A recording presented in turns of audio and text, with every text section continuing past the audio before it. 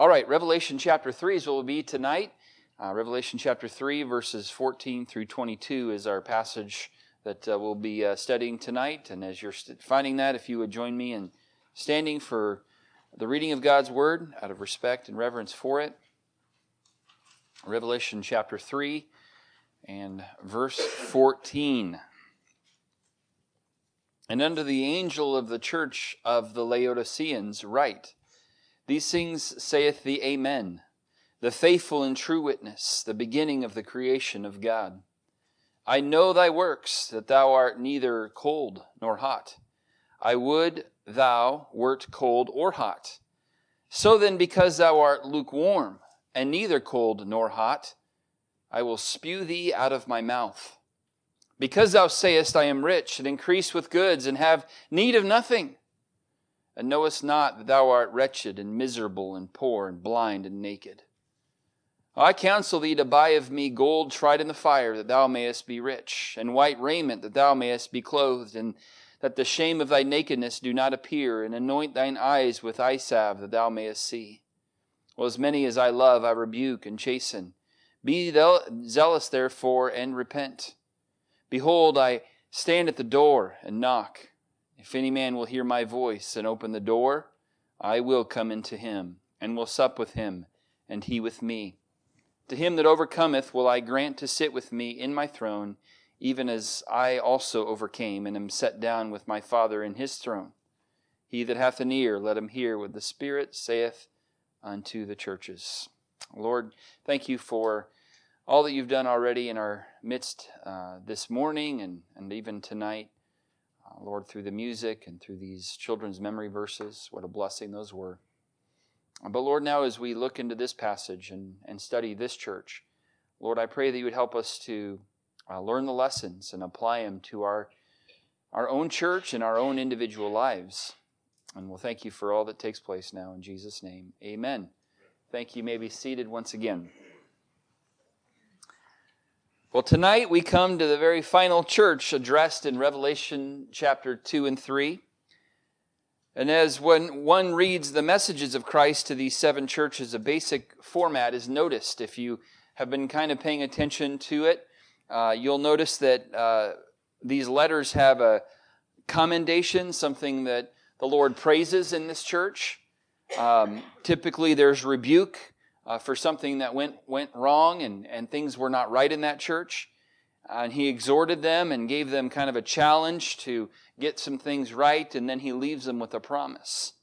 Well, there were some exceptions to this format. First of all, when Christ addressed the churches of Smyrna and Philadelphia, he offered no rebuke. These were churches that only had things that the Lord praised in them. But then when he comes to the church of Laodicea, the church we're going to study tonight, he offered no praise at all. There was no praise in which he was able to find in this church. What a shame it would be for Christ to look down upon this church, Cornerstone Baptist Church, and find nothing worthy to praise.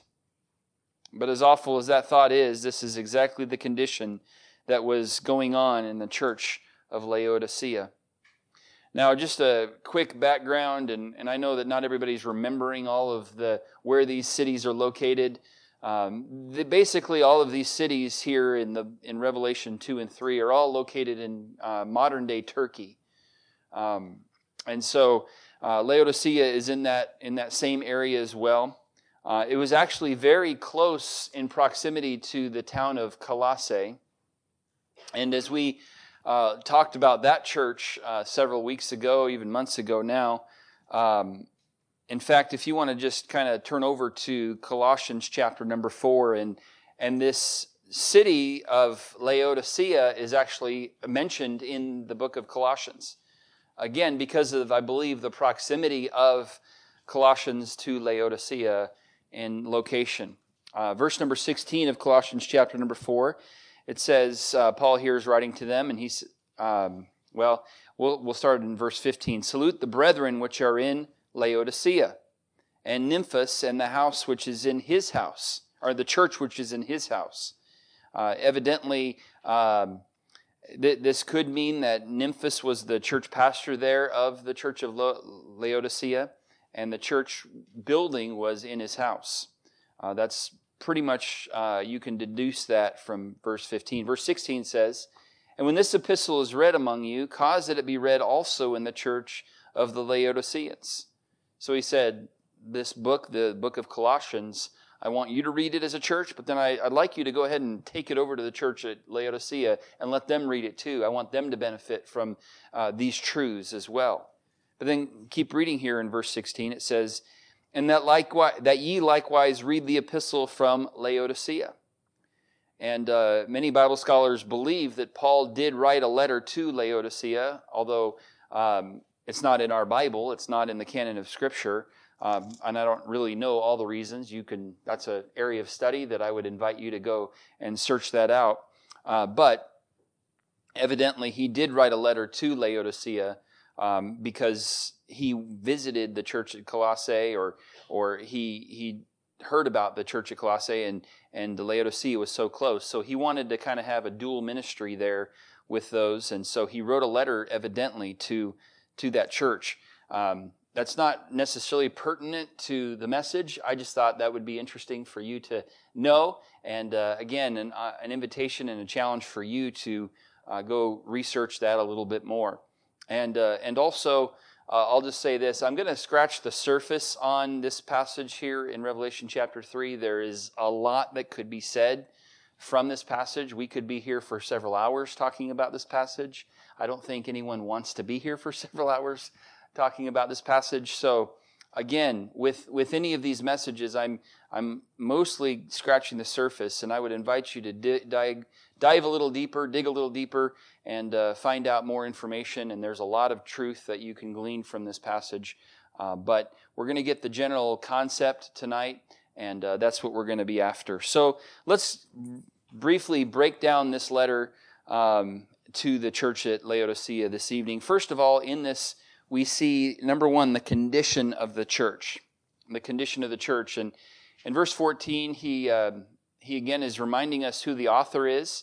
"These things saith the Amen, the faithful and true witness, the beginning of the creation of God." And of course, that is none other than Jesus Christ. In fact, Jesus Christ, we often don't think of him as part of creation, but really, he was very integral in creation. If you want to look in Colossians chapter number 1 again, this isn't in my notes, so we'll see how well this goes.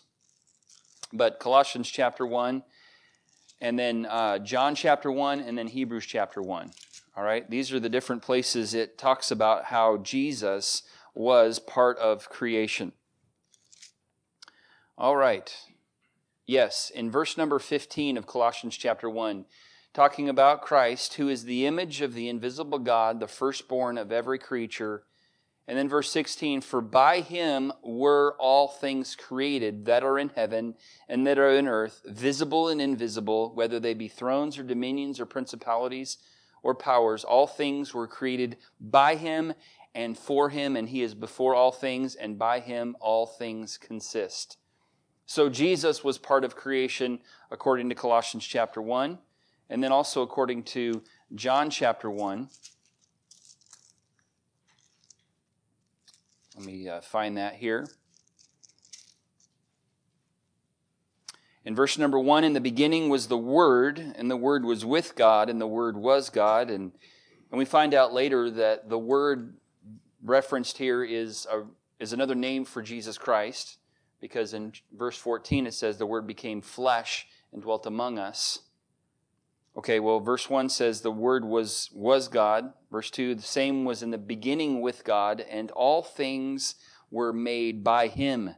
And without him was not anything made that was made. In him was life, and the life was the light of men." So, according to John chapter 1 and according to Colossians chapter 1, Jesus was there and part of creation. He was the creator. And then in Hebrews chapter 1, it also says that as well. And let me see if I can't find that real quickly. This one's a little harder to find. Okay, verse number 10. And thou, Lord, in the beginning hast laid the foundation of the earth, and the heavens are the works of thine hands. Again, referring to Christ. So Jesus here is obviously the one who is the author, but I just wanted to point out that a lot of times when we think about creation, we kind of think of God the Father. But really, God the Father, God the Son, and God the Holy Spirit were all part of creation. They all were the creator in that regard. So verse 14, that's what that talks about. Okay, here we get to the condition of the church. Verse 15, back in Revelation chapter 3. I know thy works. And again, he said that to every one of the churches, right? He knows our works. Then he says that thou art neither cold nor hot. I would that thou wert cold or hot. So then because thou art lukewarm and neither cold nor hot, I will spew thee out of my mouth. And because thou sayest, I am rich and increase with goods and have need of nothing, and knowest not that thou art wretched and miserable and poor and blind and naked. So here we see the condition of the church. And it's broken down here. I've broken it down for you. First of all, they were sickening. They were sickening. Well, verse number 15. Verse 16, it says, I will spew thee out of my mouth. I will vomit you up. You're an abomination to me. You make me sick, is what he's saying. And it was because they had a very neutral temperature. It was not something that made the Lord happy. They were lukewarm. And lukewarm is not a pleasant temperature according to the Lord. He would rather you be cold spiritually than lukewarm spiritually, which to us doesn't make a lot of sense, but to the Lord, it's the way it goes. And so it kind of got me thinking about my own spiritual temperature.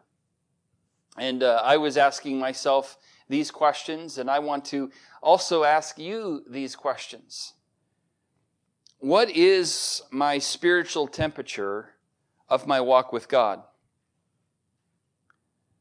I mean, how hot is it? I think probably most of us would say, well, it could be hotter. It could be better. It could be more on fire for the Lord. It could be hotter. And we would say, well, it's, maybe not cold. I love the Lord and I'm here tonight, aren't I? And, I try, but maybe I'm not where I maybe used to be or know I should be in my walk with God. So I would guess I'm somewhere in the middle. Well, right in the middle there is this area called lukewarm. And God finds that particular spiritual temperature sickening. Remember, it was Jesus who said in Matthew 22:37, thou shalt love the Lord thy God with all thy heart, with all thy soul, and with all thy mind. In other words, he wants us to be spiritually hot for him. So what's the temperature of your walk with God?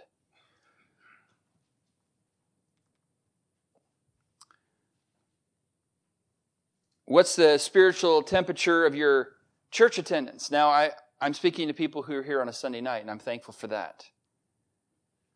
But there are some people who only show up on important occasions in life.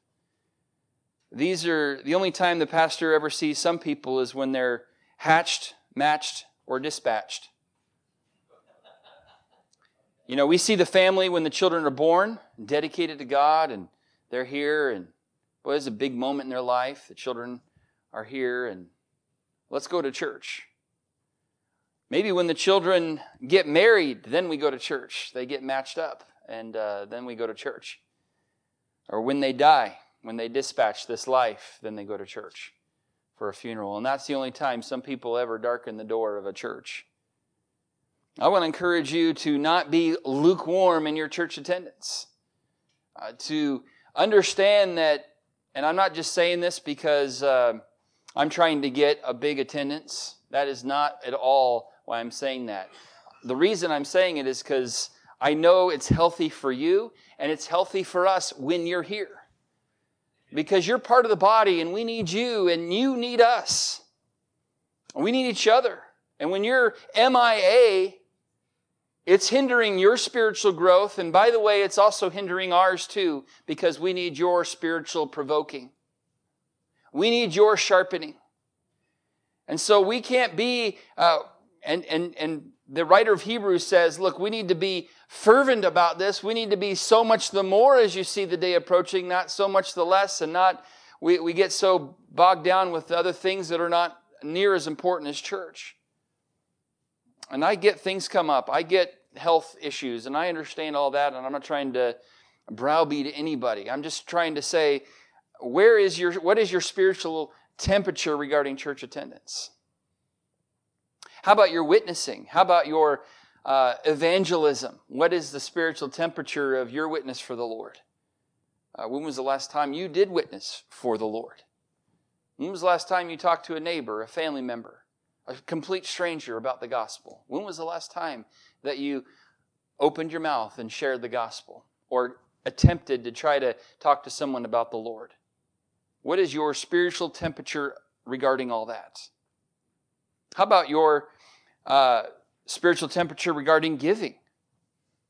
I mean, are you willing to give or are you withholding from the Lord? God wants us to be spiritually fervent regarding these areas.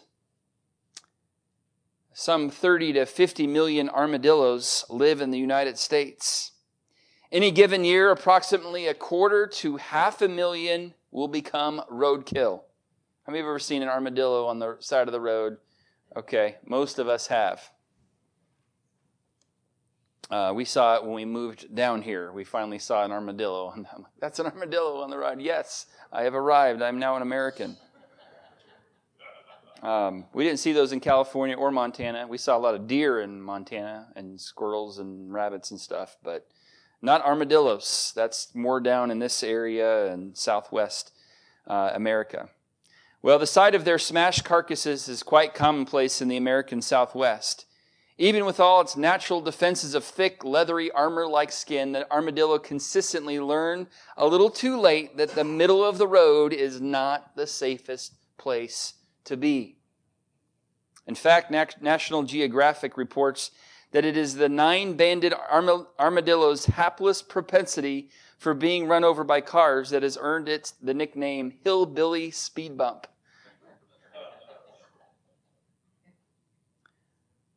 But here's the question. How about us? Have we been duped into thinking that the middle of the road is the safest place to be in our walk with God and our relationship with Him?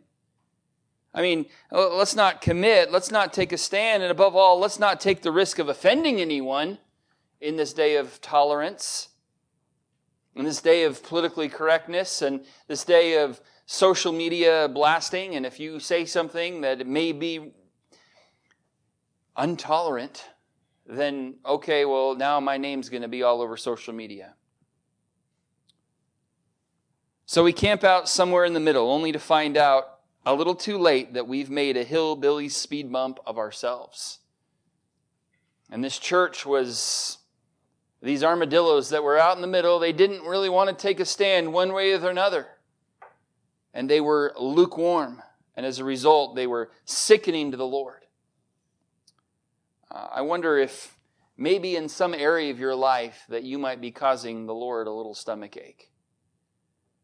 As I thought about this truth in my own life, I realized there's some areas in which there could be a turn up of the heat in some areas. There needs to be, because there's some lukewarmness in my own heart. So they were sickening.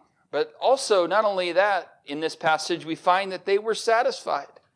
They were satisfied in verse number 17, because thou sayest, I'm rich and increase with goods and have need of nothing. They were satisfied. I mean, in this, first of all, they declared their spiritual bounty. They said, spiritually, we're overflowing. It was like the offering that took place in the book of Exodus when Moses said, we need to tell the people to stop giving. We have too much. People keep giving offering. I don't know that that'll ever happen here at Cornerstone, by the way. I don't know that I'll ever say, please tell the people to stop giving. But it happened there as they were doing this offering for the tabernacle and trying to get these goods that they needed in order to build the tabernacle. Well, this was the church, and they felt like we have everything we need. I mean, we've simply arrived, right? We feel like we have it all. And this is often true of Christians today. To hear them talk, I mean, they're all right and everything is in order. The sad thing about the situation is these people won't seek the Lord until they find themselves helpless and hopeless. The church at Laodicea, I'm sure, had the 3 B's all churches want. And every church wants these things. They had buildings, they had bodies, and they had bucks. And they had plenty of them. They thought, man, we've got it all. And they were good. Or so they thought. You see, in the eyes of Christ, these are not the barometer for a successful and healthy church. And if you recall, the name of the series is Marks of a Healthy Church. And they thought, we have the marks of a healthy church. We've got the buildings. We've got the bodies. And we've got the bucks. Now, I'm thankful for the buildings that God has given Cornerstone Baptist Church. I am. And I'm thankful for the facilities God's given us and the property He's put us in. I mean, these are first-class facilities, really. And I'm thankful for the bodies that God has given Cornerstone Baptist Church. I'm thankful that there are people here tonight. And we're not exactly BBs in a bowling alley. There have been churches like that, and there have been services here that are like that too. But I'm thankful that God has brought some good people in our church. And in a few minutes, when we get to the, if I ever finish this message, we'll get to the business meeting and look at the bucks. And we'll see that God has blessed us in finances. And I'm thankful for that. But look, none of those things mean that our church is successful completely. The Laodiceans were relying upon it and said, look, I am increased with goods, I am rich, and I have need of nothing. We're set. We're good.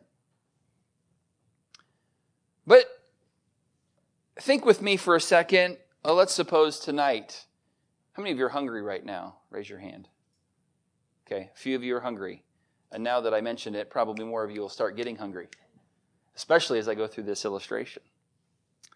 Let's suppose after church tonight, you think, I could really go for a nice, thick, juicy ribeye steak.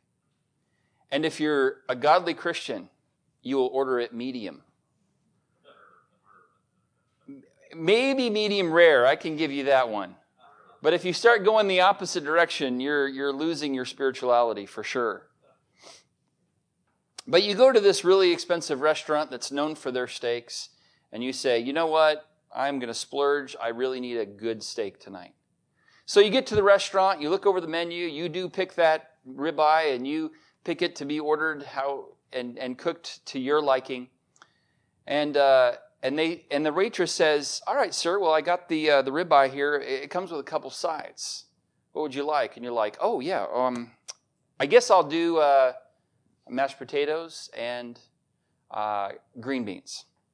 They're like, all right, sounds good. We'll have that out shortly. And so you start getting hungry and you start smelling the cooking and you can't wait.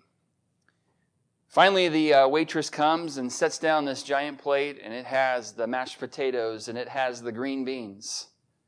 And they set it down and they say, all right, does everything look right to you? And you say, absolutely, I'm good. Well, what are you missing? You're missing the most important part, which is the steak. That is the moral of this message. The steak is the most important thing. No, that's not the focus of the message. But the idea is, when you go to a restaurant for a steak, if you don't get the steak, you've missed the most important thing. Well, this church at Laodicea, what they did was they were focusing on the sides, and they say, we have all the sides. We're good. We have need of nothing. But were they good? They were not good. Because they didn't have the most important thing. They didn't have Christ in their church. because we'll find him later outside of the church trying to get in, knocking on the door and saying, "Hey, would you let me back in?" I think there's a lot of Christians or churches who have all the sides. And they think that because they have the sides, they're set. But they're missing the most important element, and that is the Lord. Remember the song we sang this morning, "I'd rather have Jesus than anything this world affords today"? Again, there's a lot of churches out there that have a lot of buildings, a lot of bucks, a lot of bodies, and they think we have the sides, we have need of nothing. We're good. And meanwhile, the Lord is on the outside of the church saying, "Hey, would somebody please let me in?" Because some time ago, they thought they had all that they need, and they forgot that you need me. So they declared their spiritual bounty, but next, God deemed them spiritually bankrupt. They said, "We have need of nothing." But here's what the Lord said. He said, "Knowest not thou," in verse 17, "knowest not that thou art wretched and miserable and poor and blind and naked?" He said, "You know what? You think you have it all, but you have no idea how bankrupt you are. You're putting too much emphasis on the sides and not on the main course." This church may have appeared good outwardly, but God sees the condition of the heart, and He knows who we are on the inside. The Bible declares that the Lord seeth not as man seeth, for man looketh on the outward appearance, but the Lord looketh on the heart. Hebrews 4:13 says, "Neither is there any creature that is not manifest in His sight, but all things are naked and opened unto the eyes of Him with whom we have to do." So this church felt like, man, exteriorly, from the outside looking in, we have it all. We're rich, increased with goods. We're good. We have need of nothing. The Lord, who looks past the facade, sees who they really are and sees that they are spiritually bankrupt. And so that's true for churches, but that's also true for individual Christians. You can say, "Well, look, I have the right appearance. I'm here at church, aren't I? I must be doing good spiritually." The Lord looks past all of those exteriors, and He sees who we are on the inside. And so try as you might, you can fool me, you can fool one another, you can fool your family members, you can fool your coworkers and your friends and your neighbors, but you cannot fool God. You cannot hide from Him. God deemed them spiritually bankrupt because He sees who they really were. So that's the condition of this church. But notice here, secondly, the counsel of Christ. The counsel of Christ. In verse number 18, we find the counsel of Christ here. "I counsel thee to buy of me gold tried in the fire, that thou mayest be rich." Well, they thought they were rich, but the Lord deemed them as poor. And so He counseled them to buy of Him gold tried in the fire, that thou mayest be truly rich, and white raiment, that thou mayest be clothed. Remember, they said, "We were increased with goods," but the Lord said, "No, actually, you're naked." And so He said, "I want you to come to me, and so that you may be clothed, and that the shame of thy nakedness do not appear. And anoint thine eyes with salve, that thou mayest see." Because remember, the Lord said that they were blind. And so here, the counsel of the Lord, first of all, is to seek the Lord. Because the Lord is the one who knows what they need and has the ability and power to meet those needs if we simply would seek Him. Matthew 6:33, "Seek ye first the kingdom of God and His righteousness, and all these things shall be added unto you." And that's what He's saying to this church here. Stop relying upon the bodies, the bucks, and the buildings, and start seeking me again. Start seeking my power and my provision in your life. And I want to encourage us. Again, I am thankful for the blessings of God and the sides that God has blessed us with. But we cannot rely upon them, and we cannot think that we're a spiritual church just because all of these sides have been met. We can't forget the main course. We can't forget the steak. And the steak in this situation in a church is the Lord Jesus Himself. We can't kick Him out and say, we don't want you because we don't need you anymore. Look at what we have. By the way, all those blessings that God has given us, it was God who gave them to us. It wasn't like we earned them ourselves. It was God who was gracious to give us the blessings in the first place. So why would we kick Him out? We're kicking out the source of the blessings. And yet that's what the church at Laodicea did, and I believe a lot of churches here in America do. And by the way, Cornerstone Baptist Church, we are not immune from this, and we are not, I'm not saying we've done this, but I'm saying we need to be careful because we can fall into the same trap, just like many have. So we need to seek the Lord. We need to not rely upon the sides. Psalm 20 and verse number 7. Let me go ahead and turn over there. I didn't actually put the verse in, so I'm going to have to turn over there. The old school preacher needs to do this. Psalm 20 and verse number 7. The Bible says, some trust in chariots and some in horses, but we will remember the name of the Lord our God. I want to encourage our church to not trust in chariots or in horses. And these are the sides, these are the blessings that God has blessed us with. And tonight, as we discuss some of those in our meeting here in a few moments, I want to encourage us not to put too much stock in those and not to rely upon them and trust in them like what we hear here. We read here in Psalm 20 verse 7. Some trust in chariots and some in horses. The verse could read, some trust in their buildings, some trust in their budget. But we're not going to trust in any of those things. We're going to remember the name of the Lord our God. We're going to keep our trust in the Lord because He is the source again of all of these blessings. So the counsel of Christ is to seek the Lord. He says, I counsel thee to buy of me, to seek Him for the provision, to be healed with their blindness, to be clothed and to cover their nakedness, and to get materials to help their poverty. So first of all, He counsels them to seek the Lord. And then secondly, He counsels them to repent of their sin in verse number 19. As many as I love, I rebuke and chasten. Be zealous, therefore, and repent. Repent. Apologize for trusting in the sides. Apologizing for thinking that you don't need Christ right now because everything's going well. And that is the danger, by the way, of having tremendous blessings. Is all of a sudden we don't think we need the Lord in our lives anymore because things are going well and I don't need to pray anymore. And by the way, that's why the Lord does allow trials into our lives, to keep us on our knees, to keep us in awareness that we always need the Lord, that we need the Lord every hour I need thee. So to repent of that selfish, self-made, I don't need the Lord anymore, to repent of their sin. But then also to be zealous. Again, in verse number 19, be zealous therefore and repent. To be zealous. The word zealous comes from the Greek word zelo. And it means to have warmth of feeling for. To desire. To have a fervent desire for someone or something. And he says, be zealous therefore.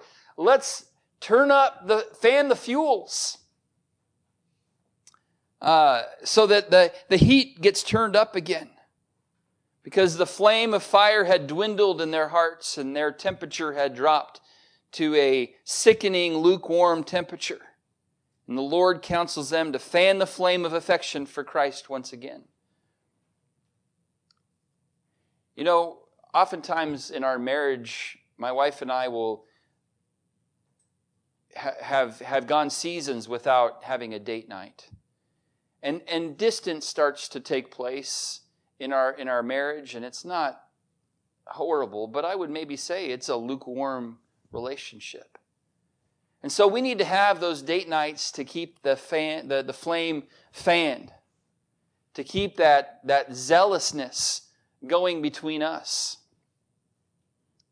Maybe I would encourage you tonight, if maybe you are sensing some distance between you and the Lord, why not have a date night with the Lord?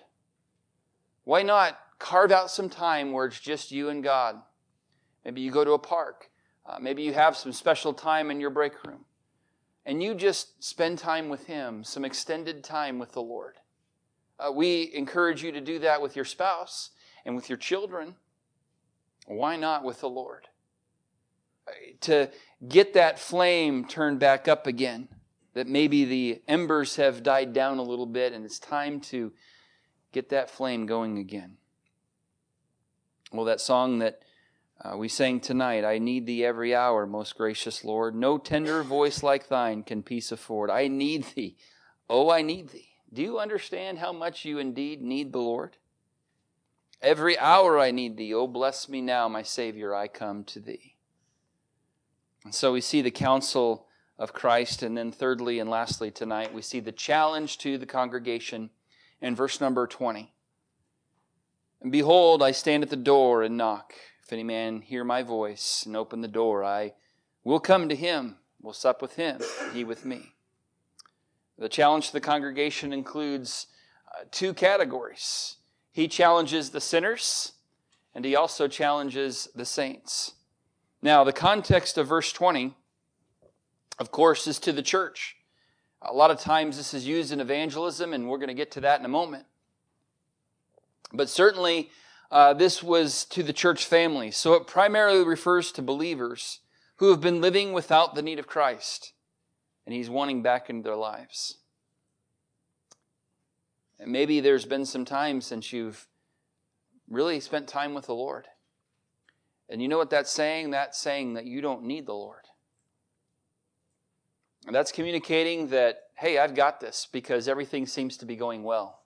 Work's going good, family's A-okay, church is just dandy. I don't need the Lord anymore. We need to be careful that we don't get to that complacency in our life, in our Christian life, where we think we don't need the Lord. Prayerlessness is a key indication that you are pushing the Lord out of your life and saying, look, I have time for a lot of other things in my life, but I don't have time for you. And I don't need to make time for you because everything's going well. And you know, by all exterior, all appearance, the church of Laodicea may have been like an ideal church. Their church website may have listed all of their ministries, and the facilities were just drop dead gorgeous. And they had it all. But they got complacent and felt like, well, we don't need the Lord anymore because we have so many of these blessings. We got to be careful with that. But first of all, to the sinners, the challenge here is, again, the context of verse 20 is to Christians, but we can certainly make application to those who are not Christians. Because in any congregation, maybe even tonight, there's someone here who's not yet a Christian. And this verse was written to them as much as it was written to the believers themselves. Behold, I stand at the door and knock, and if any man will hear my voice and open the door, I will come into him, will sup with him, and he with me. He's not going to beat the door down and barge in on you. That's not the way the Lord works. He could do that, but honestly, no one would really want that. He waits for you to open the door. He waits for me to open the door. Holman Hunt painted a famous picture of Christ as the light of the world, depicting the Lord wearing the crown of thorns, and he was standing outside of a door, patiently knocking and calling for admittance. Well, a copy of this painting now hangs in St. Paul's Cathedral in London. And when it was first displayed, critics came to comment on the work. Well, one of them turned to the painter and said, Mr. Hunt, you have painted a beautiful masterpiece, but you have made one very serious mistake. You have painted a door without a handle." "Oh, that is no mistake," replied the artist, "because the handle is on the inside." He said it's for the Christian or for the sinner to open up and to let the Lord in. And so tonight, I want to encourage you to open the door to Him tonight. But also to the saints, there's a challenge here, and we'll end with this tonight, verse number 21. "To him that overcometh will I grant to sit with me in my throne, even as I also overcame and am set down with my Father in His throne." Once again, the last words are to the overcomer, those who have believed that Jesus is the Son of God. And He gives a special promise, a special challenge. It's for them to overcome, for them to believe on Christ, and then He is going to grant them the opportunity to sit with Him in His throne.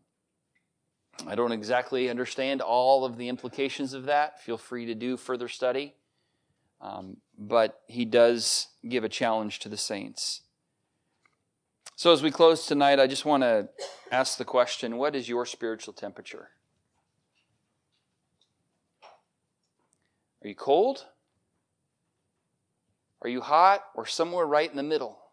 Are you a hillbilly speed bump? Because if you're in the middle spiritually, that's what you're going to end up being. And I would encourage us tonight to turn up the temperature in our spiritual relationship with the Lord. Let's pray together tonight. Lord, we thank You for Your letter here to the church at Laodicea. Help us, Lord, to take heed lest we fall, lest we become like the church at Laodicea. Lord, I don't ever want to become like that. Lord, as Your blessings continue to abound in our church, we are so thankful. But Lord, help us to never get to the point as a church family where we think we don't need You anymore. Help us, Lord, in our own individual lives to make sure that we don't get to the point where we don't think we need to spend time with You, where we don't think we need to spend time in prayer, spend time in Your Word, because when we are, we're pushing You outside the door. We're thinking, we're rich, we're increased with goods, we have needed nothing. But ultimately, Lord, we become spiritually bankrupt as a result. We're missing the most important part, the most important element. And that's You. Oh, we need You, Lord. Every hour we need You. Help us to remember that and to realize that and to even make changes in our own lives tonight that would help us to remember that. Help us to keep You first.